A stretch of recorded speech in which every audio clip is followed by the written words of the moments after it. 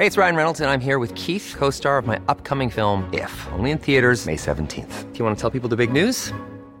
All right, I'll do it. Sign up now and you'll get unlimited for $15 a month and 6 months of Paramount Plus Essential Plan on us. MintMobile.com/switch.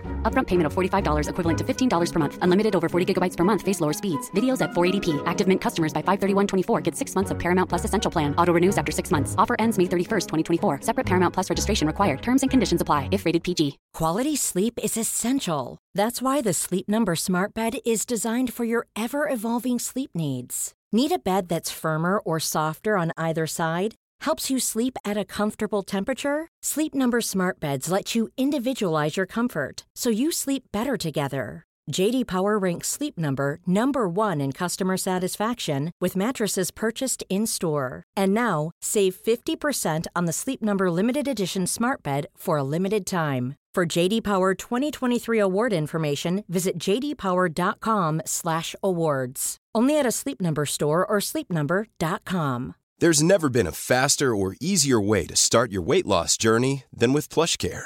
PlushCare accepts most insurance plans and gives you online access to board-certified physicians who can prescribe FDA-approved weight loss medications like Wegovy and Zepbound for those who qualify.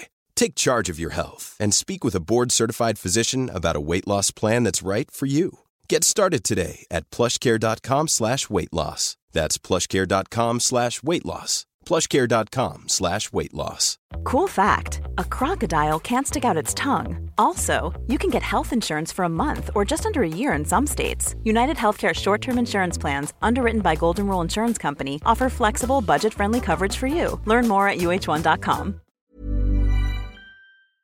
An Erios original.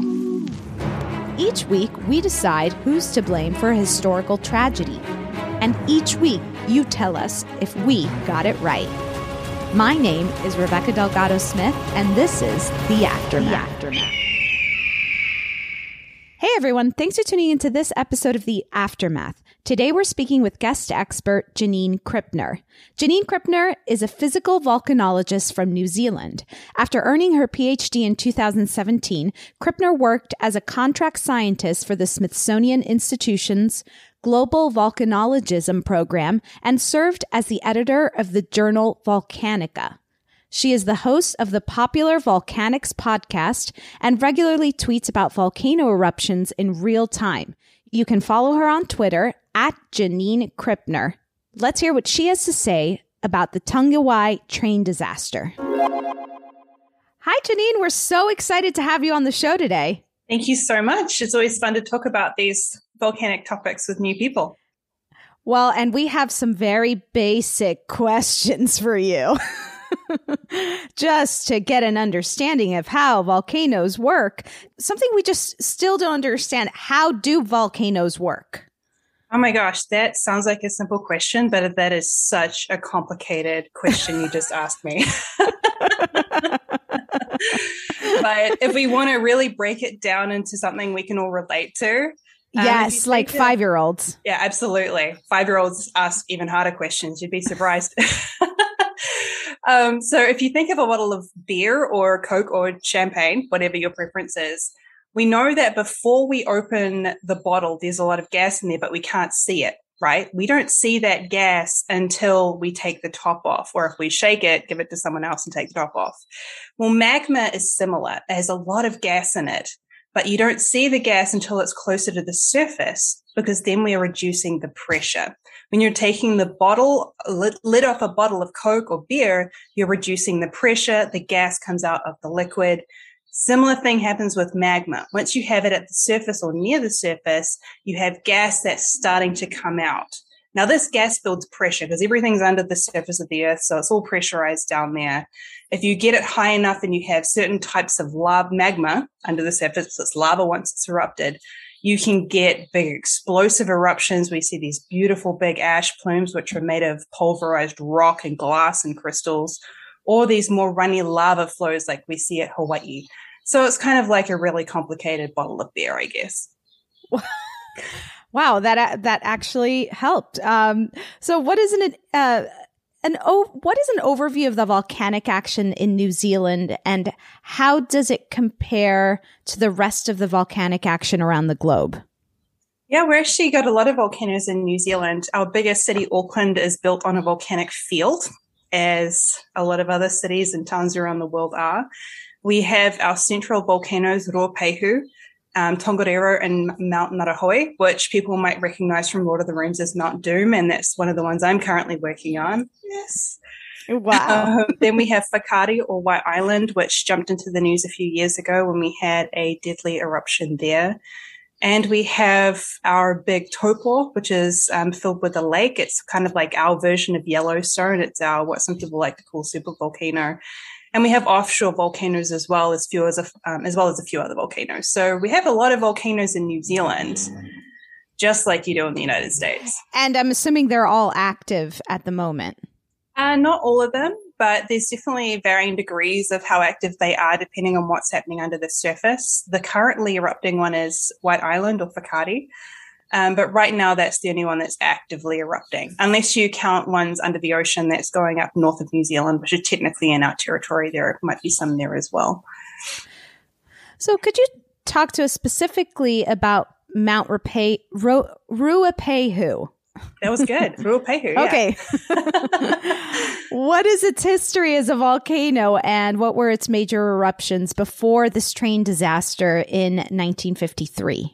So Ruapehu is a really big volcanic complex that has multiple craters that have erupted through time. So it's experienced a lot of different eruption styles. We have big ash eruptions, similar to what we saw at Mount St. Helens in 1980. A lot of people might remember that or have seen images and photos of that. We have smaller eruptions that have produced thick lava flows. We've had parts of the mountain collapse, like we also saw at Mount St. Helens in 1980. And then we have a lot smaller eruptions as well. So there's this huge range of eruption styles that occur at this volcano. And something that can happen whether or not the volcano is erupting are these lahars. I have to say that with an American accent because New Zealanders say laha and you can't understand what I'm saying. So I appreciate it. You're welcome. You're welcome. So what is a lahar and how does it work? Lahars are pretty terrifying things, really. They are these basically debris flows, so a flow of debris, so water, rock, anything that it picks up in its path. So if you imagine a flood coming down a volcano, and they can go all the way to the ocean depending on where they are. So these things can go for hundreds of kilometers down river valleys. They can be the consistency of like really watery if they have a lot of water in them, to wet concrete. If they've picked up a lot of rock and ash and debris, they can carry basically chunks of forest with them as well. They can carry buildings, trucks, anything that they pick up along the way. So these can be really high floods that are coming down river channels. They've taken out entire towns in the past. They're extremely fast moving. They can rise the water level at any given point in a river channel very, very quickly. They can take out bridges, roads, very, very hazardous. And because they travel so far from the volcano, they can impact huge areas as well. Wow. So could you explain to us what happened after the 1945 eruption? We had a hard time understanding how water could collect on Mount Ruapehu's crater. Mm-hmm. What are the mechanics at play here? Yeah, so we have these things called crater lakes. That's essentially you have a volcanic crater, which is just a big hole in the ground, right? And so you can have water collecting from snowmelt, if it's a snow-covered or glaciated volcano, rainwater. You can also have water coming up through the volcano with a geothermal or hydrothermal system. So if you have this big bowl, essentially, of rock layers, whether they're thick lava flows, solid lava flows, or they're made up of much smaller rock bits and larger rock chunks. So you have this basically, in a lot of cases, parts of these are unstable. So partly unstable bowl of water. And this is a huge bowl of water. Now, Ruapehu's crater lake is sitting at the top of the volcano. And one of the rims of that is made up of different bits of rock that have erupted during these eruptions. So we call this a dam. It's holding that water back. Now, if you think of water is actually really, really heavy. If you've picked up a jug of milk or something, you know how heavy water is. So if you imagine a huge crater full of water, that is a huge amount of pressure on the walls of that. So if you have a narrow-ish kind of dam that's holding that water back, the risk is that part of that dam is going to collapse. And that's what happened in 1953 that resulted in the Tangiwai disaster. So had there been other lahars that had come down the volcano before 1953? Yeah. Ruapehu has had lahars on average every 50 or so years. In fact, we've had more recent lahars. We had 2 in 2007. We've had some in 1995, that when we had an eruption there too. And they don't necessarily have to be associated with an eruption. So as we know, Tangiwai, there was no eruptive activity at all associated with that. But the crater had been filling up with water since the previous eruption. There had been noticed that year that the lake water was increasing, but it didn't have an outlet. There wasn't a way for that water to go back down again. So with this increasing huge volume of water, you'd have pressure building up on this basically pile of loose rock and snow and ice that's holding a lot of it back. So we had read that the year or 1945 eruption. After that, the geologists had warned officials about a potential overflow from the volcano's crater. But those warnings were, of course, not heeded. Why were they alarmed at that time? Yeah, so the term itself actually comes from Indonesia. It's an Indonesian word. So volcanologists and geologists have been aware of lahars for a while. And they didn't really become this well-known thing until events like Tangiwai, like Mount St. Helens in 1980.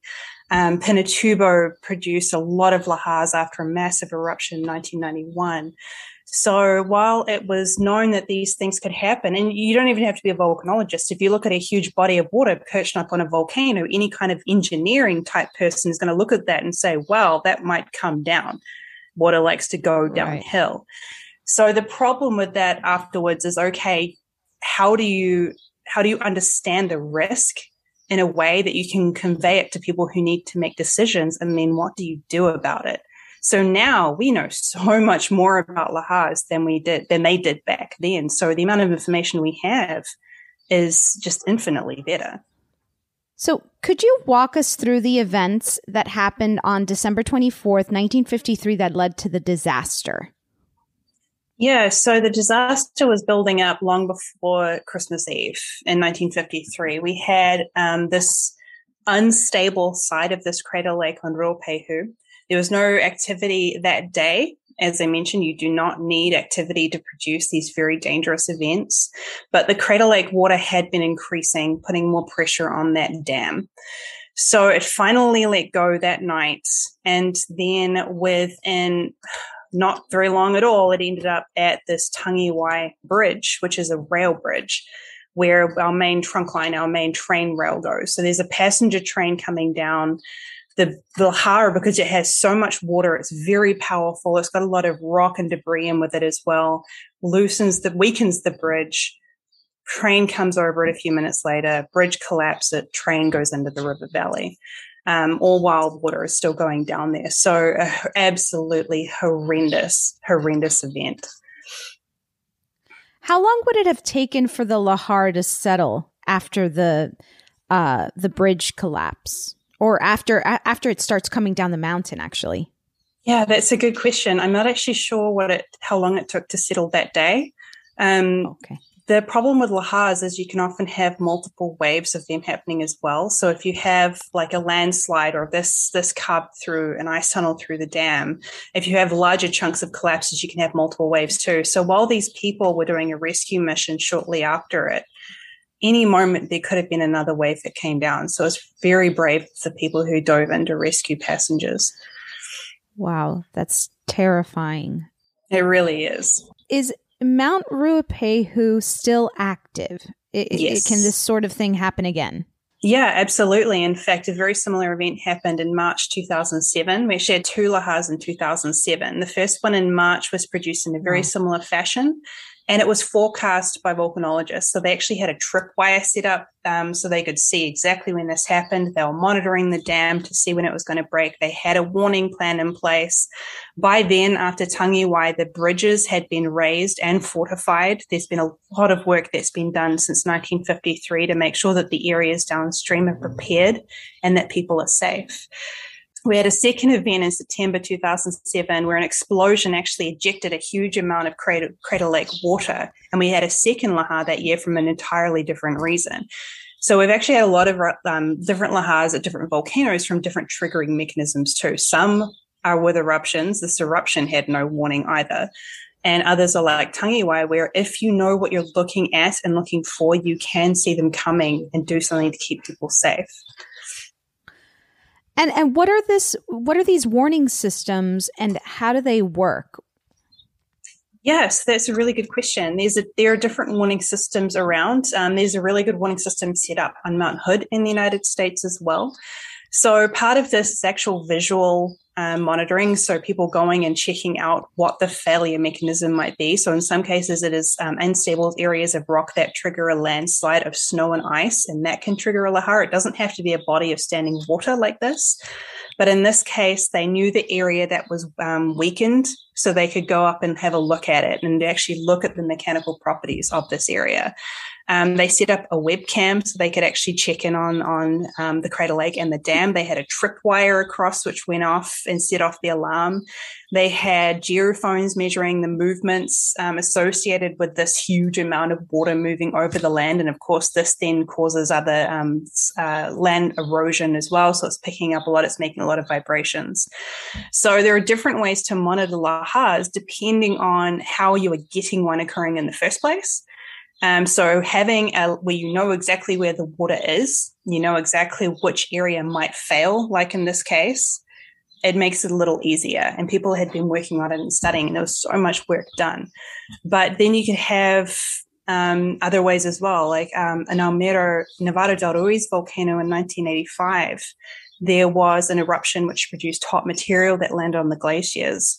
This produced a lahar by melting very rapidly snow and ice. And this lahar ended up killing around 23,000 people. What? So knowing there are these different ways you can even produce a lahar to begin with. So they're incredibly complicated and really scary events. No, I apologize because this is a very stupid question, but I do need to ask based on a conversation we had on the topic. But is it possible to develop a gutter system to prevent lahars? Is there some kind of a stupid question drainage at all? Okay. There are actually cases of, so there's several ways of doing this, and there are cases of this. There's a volcano in Indonesia where they've had really devastating lahars. The specific volcano is escaping me right now, but they actually drilled a tunnel through the crater wall so that they're draining the crater lake so it doesn't actually get enough water inside of it to produce a massive lahar. And they've actually had to, since they had another lahar after they did this, they've made it even lower. Then if you look at volcanoes like in Japan, they have, they dig in terrace systems, which you have to keep empty of debris so that it slows down these lahars and it's collecting sediment as well. So there are different engineering things you can do. But when you have Ruapehu, you have the crater lake. That's one way to make a lahar. So if you have a volcano where there's a known way to make a lahar, like you have the one in Indonesia isn't covered in snow and ice. So that you have this crater lake. That is a primary way of getting a lahar. You can also have rainfall remobilizing all the loose rock and debris that naturally builds up on a volcano. But you have a primary way and you can have something you can do about it. On Ruapehu, you have, like Nevada del Ruiz, hot material landing on the glaciers that can cause a lahar. You have heavy rainfall. After you've had an eruption, you have the crater lake. You then have also explosions and eruptions. So it's only really doing one thing instead of looking at the whole picture and having the broader area be more prepared. I see. What I'm understanding is that there's many ways to make a lahar. Yes, and they all suck. Yeah. For anyone living downstream or any snowfields on the volcanoes like we have on Ruapehu as well. So speaking of these people, what should one do if they find themselves, number one, near a volcano that is erupting, and number two, near a lahar? That is such a good question. If you are in a valley, go uphill. Like if you're I don't mean go uphill towards the volcano, get out of the valley as fast as possible. We actually have, there's hiking trails around Ruapehu. And if you go in one of these valleys, there are signs saying, do not linger in this valley, get out as fast as you can. If you feel or hear any rumbling or noises, get out immediately, go uphill, because these lahars are traveling down a river channel, right? So if you're at the top of that channel, if you're on the ridge or on the hill, you've just made yourself a heck of a lot safer. What do you do during an eruption? It depends on what kind of eruption it is. Some really, really violent styles of eruptions, you need to be evacuated to begin with, because some styles, there's no way you can survive them. We've seen a few lava flows recently where you can outwalk the lava flow, or at least evacuate ahead of time. And it's complicated. Every good answer around volcanoes starts with it's complicated. But basically, if you're visiting a volcano, know who the local authorities are, because if something happens, they will be giving out instructions. So the Volcano Observatory and local civil defense authorities will be giving out information specific to that volcano, because they're all different, and the specific eruption style. So basic, know where to go for information if you need it in a rush. Know what that volcano can do. Usually these places have a website. And stay safe and have fun. They're amazing places. Do you think we should be developing towns near volcanoes, or do we just not have a choice?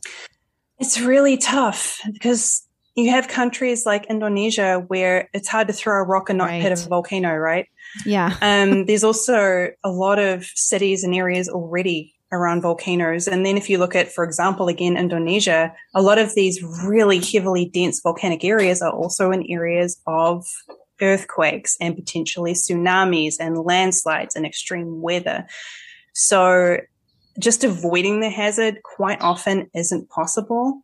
We can do things like raise bridges and divert roads and engineering things like that. But there have been times where there's been an attempt to move a town, and as we can all understand, if we think with our compassionate hearts, it's very hard to just get up and leave your home.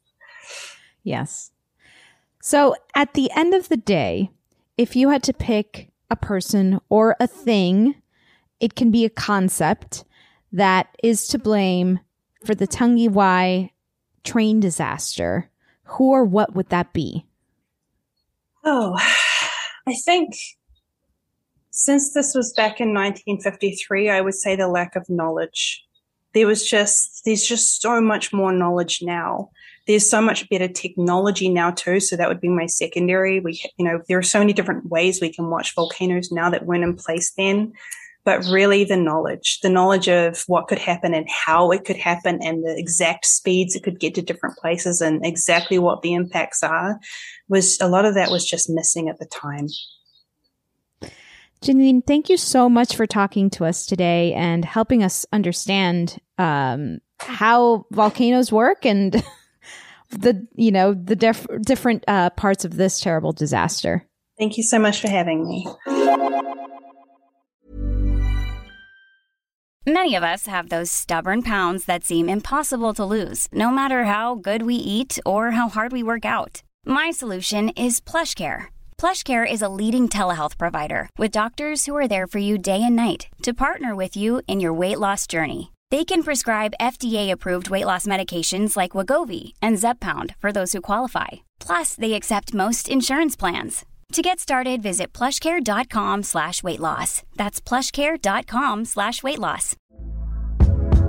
Hey there, it's Michelle Norris. I'm host of a podcast called Your Mama's Kitchen. When I travel, I'm usually looking for a way to find a taste of home when I'm not at home. And one of the things I love to do when I am at home is entertain. And Airbnb allows me to do that. When I was in California recently, I rented a house that had a great kitchen. And when we were sitting around the table, we were all thinking, we're in someone else's house. Someone could be in all of our homes as well. If you have a home, but you're not always at home, you have an Airbnb. Your home might be worth more than you think. Find out how much at airbnb.com/host. If you're looking for plump lips that last, you need to know about Juvederm lip fillers. With Juvederm Volbella XC and Juvederm Ultra XC, your lip look, whether it's subtle or bold, can last up to 1 full year with optimal treatment and no additional maintenance. Find a licensed specialist and see if it's right for you at Juvederm.com today. That's JUVEDERM.com. Add fullness to lips in adults over 21 with Juvederm Volbella XC or Juvederm Ultra XC. Do not use if you have severe allergies or a history of severe allergic reactions, or if you're allergic to lidocaine or the proteins used in Juvederm. Tell your doctor if you have a history of scarring or taking medicines that decrease the body's immune response or that can prolong bleeding. Common side effects include injection site redness, swelling, pain, tenderness, firmness, lumps, bumps, bruising, discoloration, or itching. As with all fillers, there's a rare risk of unintentional injection into a blood vessel, which can cause vision abnormalities, blindness, stroke, temporary scabs, or scarring. For full, important safety information, visit Juvederm.com. This show is sponsored by BetterHelp. We all have stress and anxiety we carry around as we go about our everyday life. At The Alarmist, we know it's always better to say it out loud and talk it through. Whenever I stress about the sinking of the Titanic, I don't sit with those thoughts in a dark room. I turn on the lights and dive right into it. Therapy is a great place to get things off your chest and work through what's really going on. Maybe you can't stop spiraling or catastrophizing. I started therapy over 10 years ago and never looked back. If you're thinking of starting therapy, give BetterHelp a try. It's entirely online, designed to be convenient, flexible, and suited to your schedule. Just fill out a brief questionnaire to get matched with a licensed therapist and switch therapists anytime for no additional charge. Heck, we sometimes change our minds and rethink the verdict at The Alarmist. And that's also okay when it comes to therapists. Get it off your chest with BetterHelp. Visit betterhelp.com/alarmist today to get 10% off your first month. That's BetterHelp, HELP.com/alarmist. With us today, we have producer Clayton Early. Hello. And fact checker Chris Smith. Hi. What a learning session we just had, guys. Oh, yeah. That was really fun for me. I mean, when she started talking about a champagne bottle as a volcano, I just... You could really relate to that. Yeah. We got the alcoholic reference. Felt like New Year's Eve all over again, right? Yeah.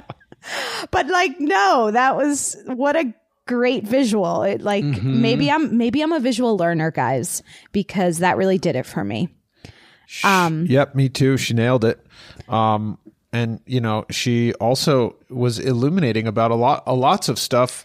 And the biggest takeaway I had was be afraid, be very afraid. Mm-hmm. I never had thought that I needed to fear lahars. In fact, I didn't even have that word in my vocabulary. Right. I didn't have that potential disaster. Anxiety. Yeah. that was not on my radar. Skipped right to the top of the alarm list, huh? Lahar, yeah, I agree. Lahar is a word that I'm not new gonna notion forget. like that. No, I mean, there's just so many ways to get caught in a lahar, apparently, and you don't know when they're coming, except for, you know, some of these volcanoes, which she was explaining, that have these warning systems, you know, webcams. I was struck by the webcams, just like a little camera that's like, oh, here it goes. Someone's just watching this feed all day. Yeah, I know. How easy to get distracted and miss the lahar. That's terrible.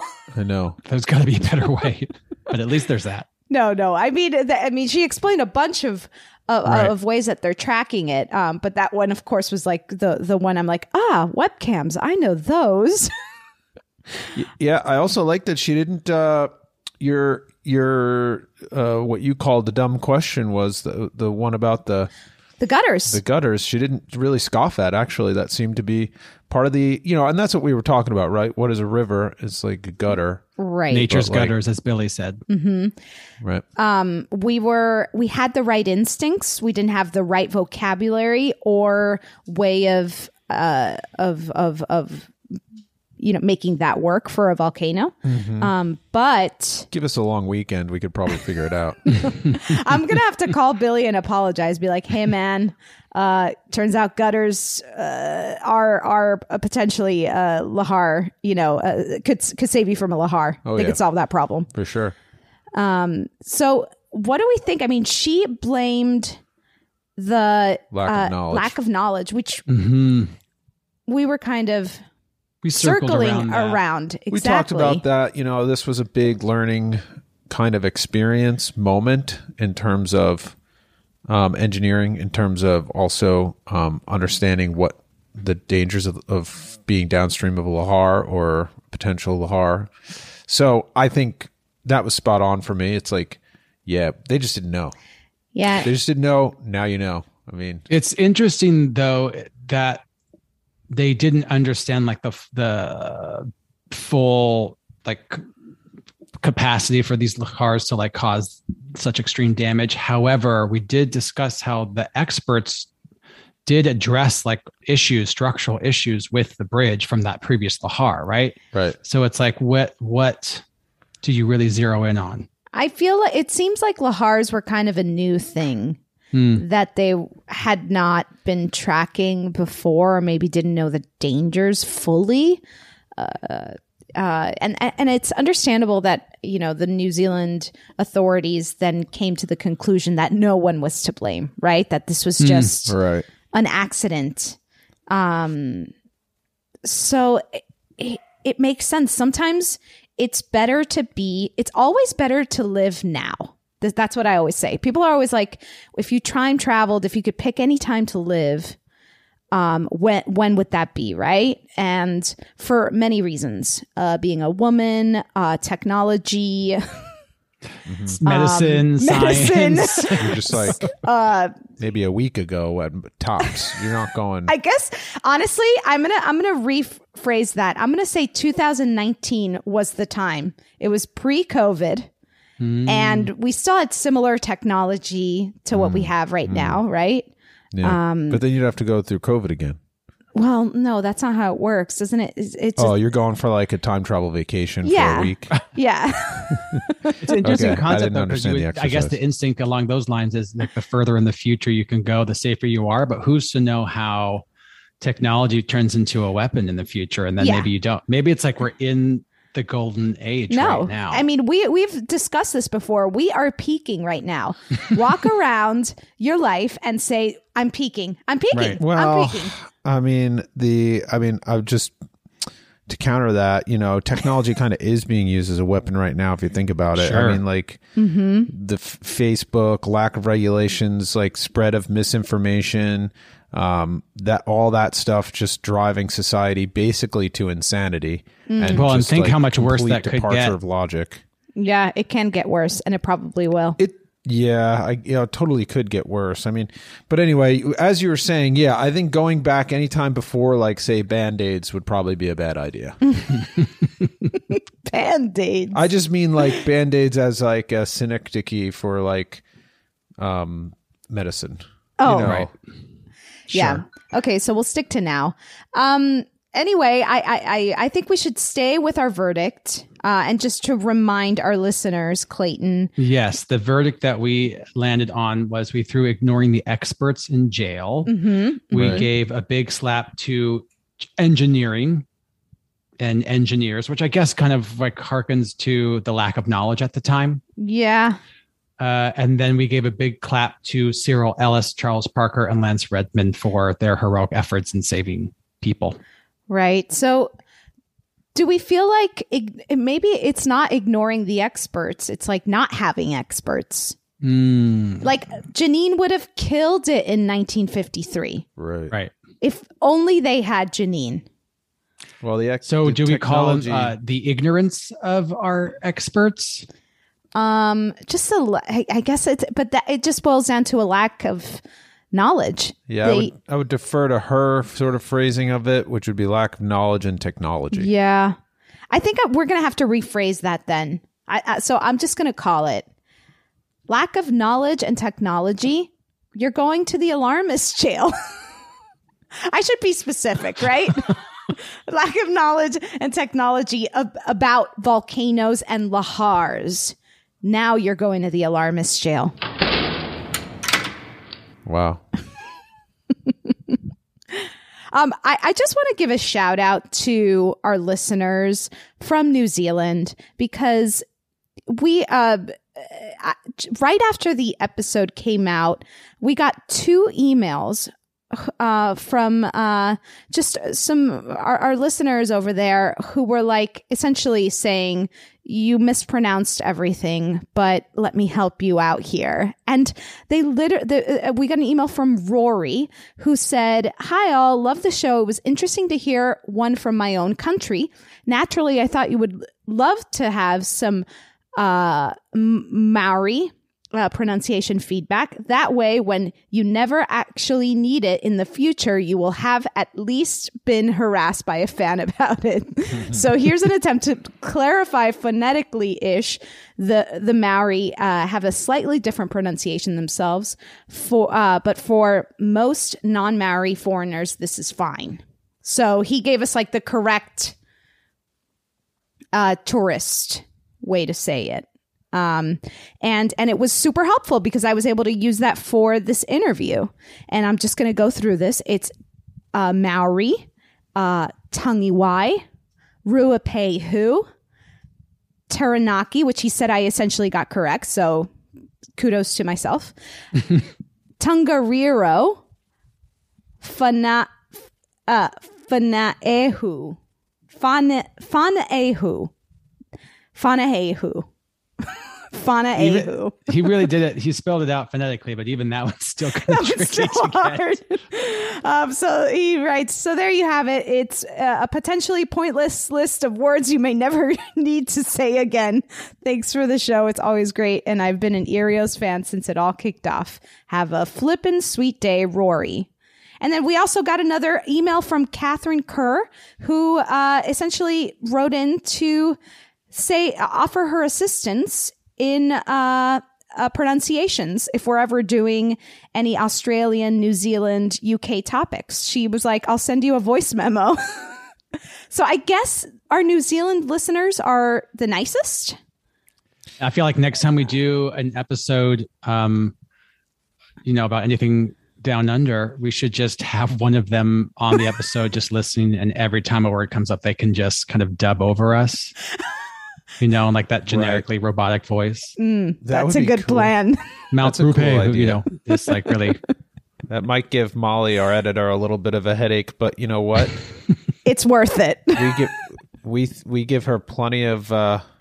We send her. We give her headaches already in her editing cave. We leave snacks at the door, don't we? Snacks. Yes, she's got unlimited snacks in her editing cave. Okay.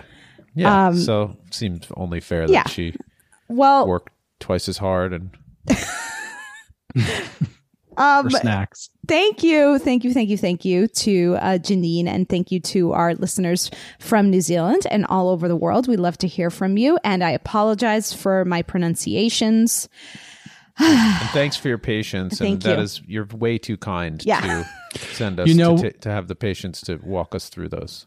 And Rebecca, just to make you feel better, I feel like if you were to give me a list of like things in Spanish or like terms that were like, relevant to you growing up in Miami, I would do just as poor a job at pronouncing them.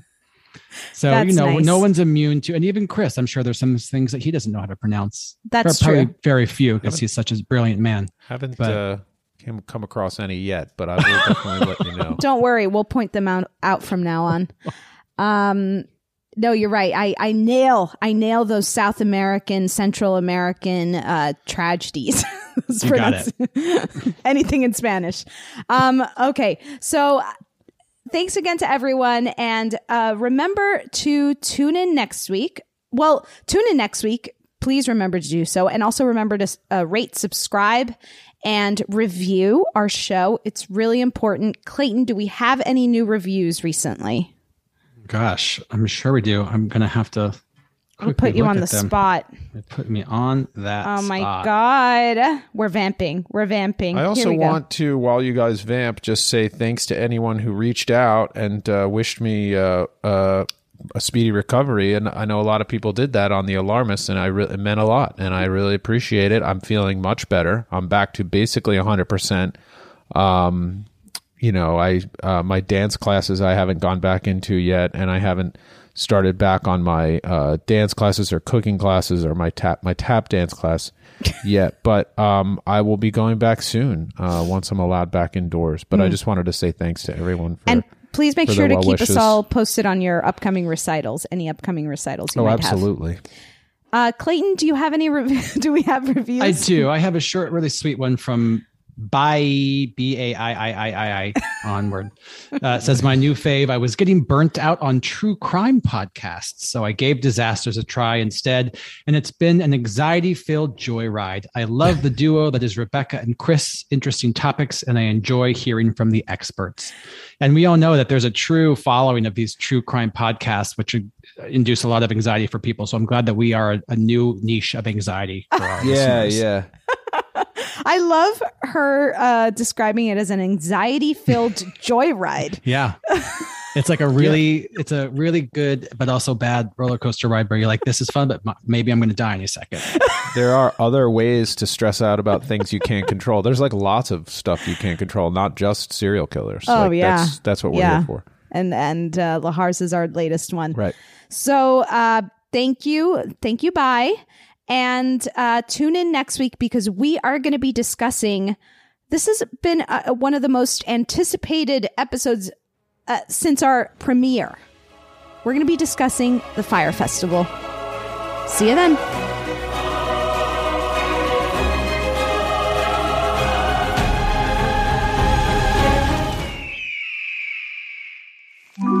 Erios.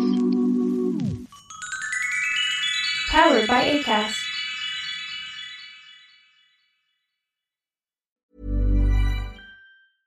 Hey, it's Paige DeSorbo from Giggly Squad. High quality fashion without the price tag. Say hello to Quince. I'm snagging high-end essentials like cozy cashmere sweaters, sleek leather jackets, fine jewelry, and so much more. With Quince being 50 to 80% less than similar brands. And they partner with factories that prioritize safe, ethical, and responsible manufacturing. I love that. Luxury quality within reach. Go to quince.com/style to get free shipping and 365-day returns on your next order. Quince.com/style.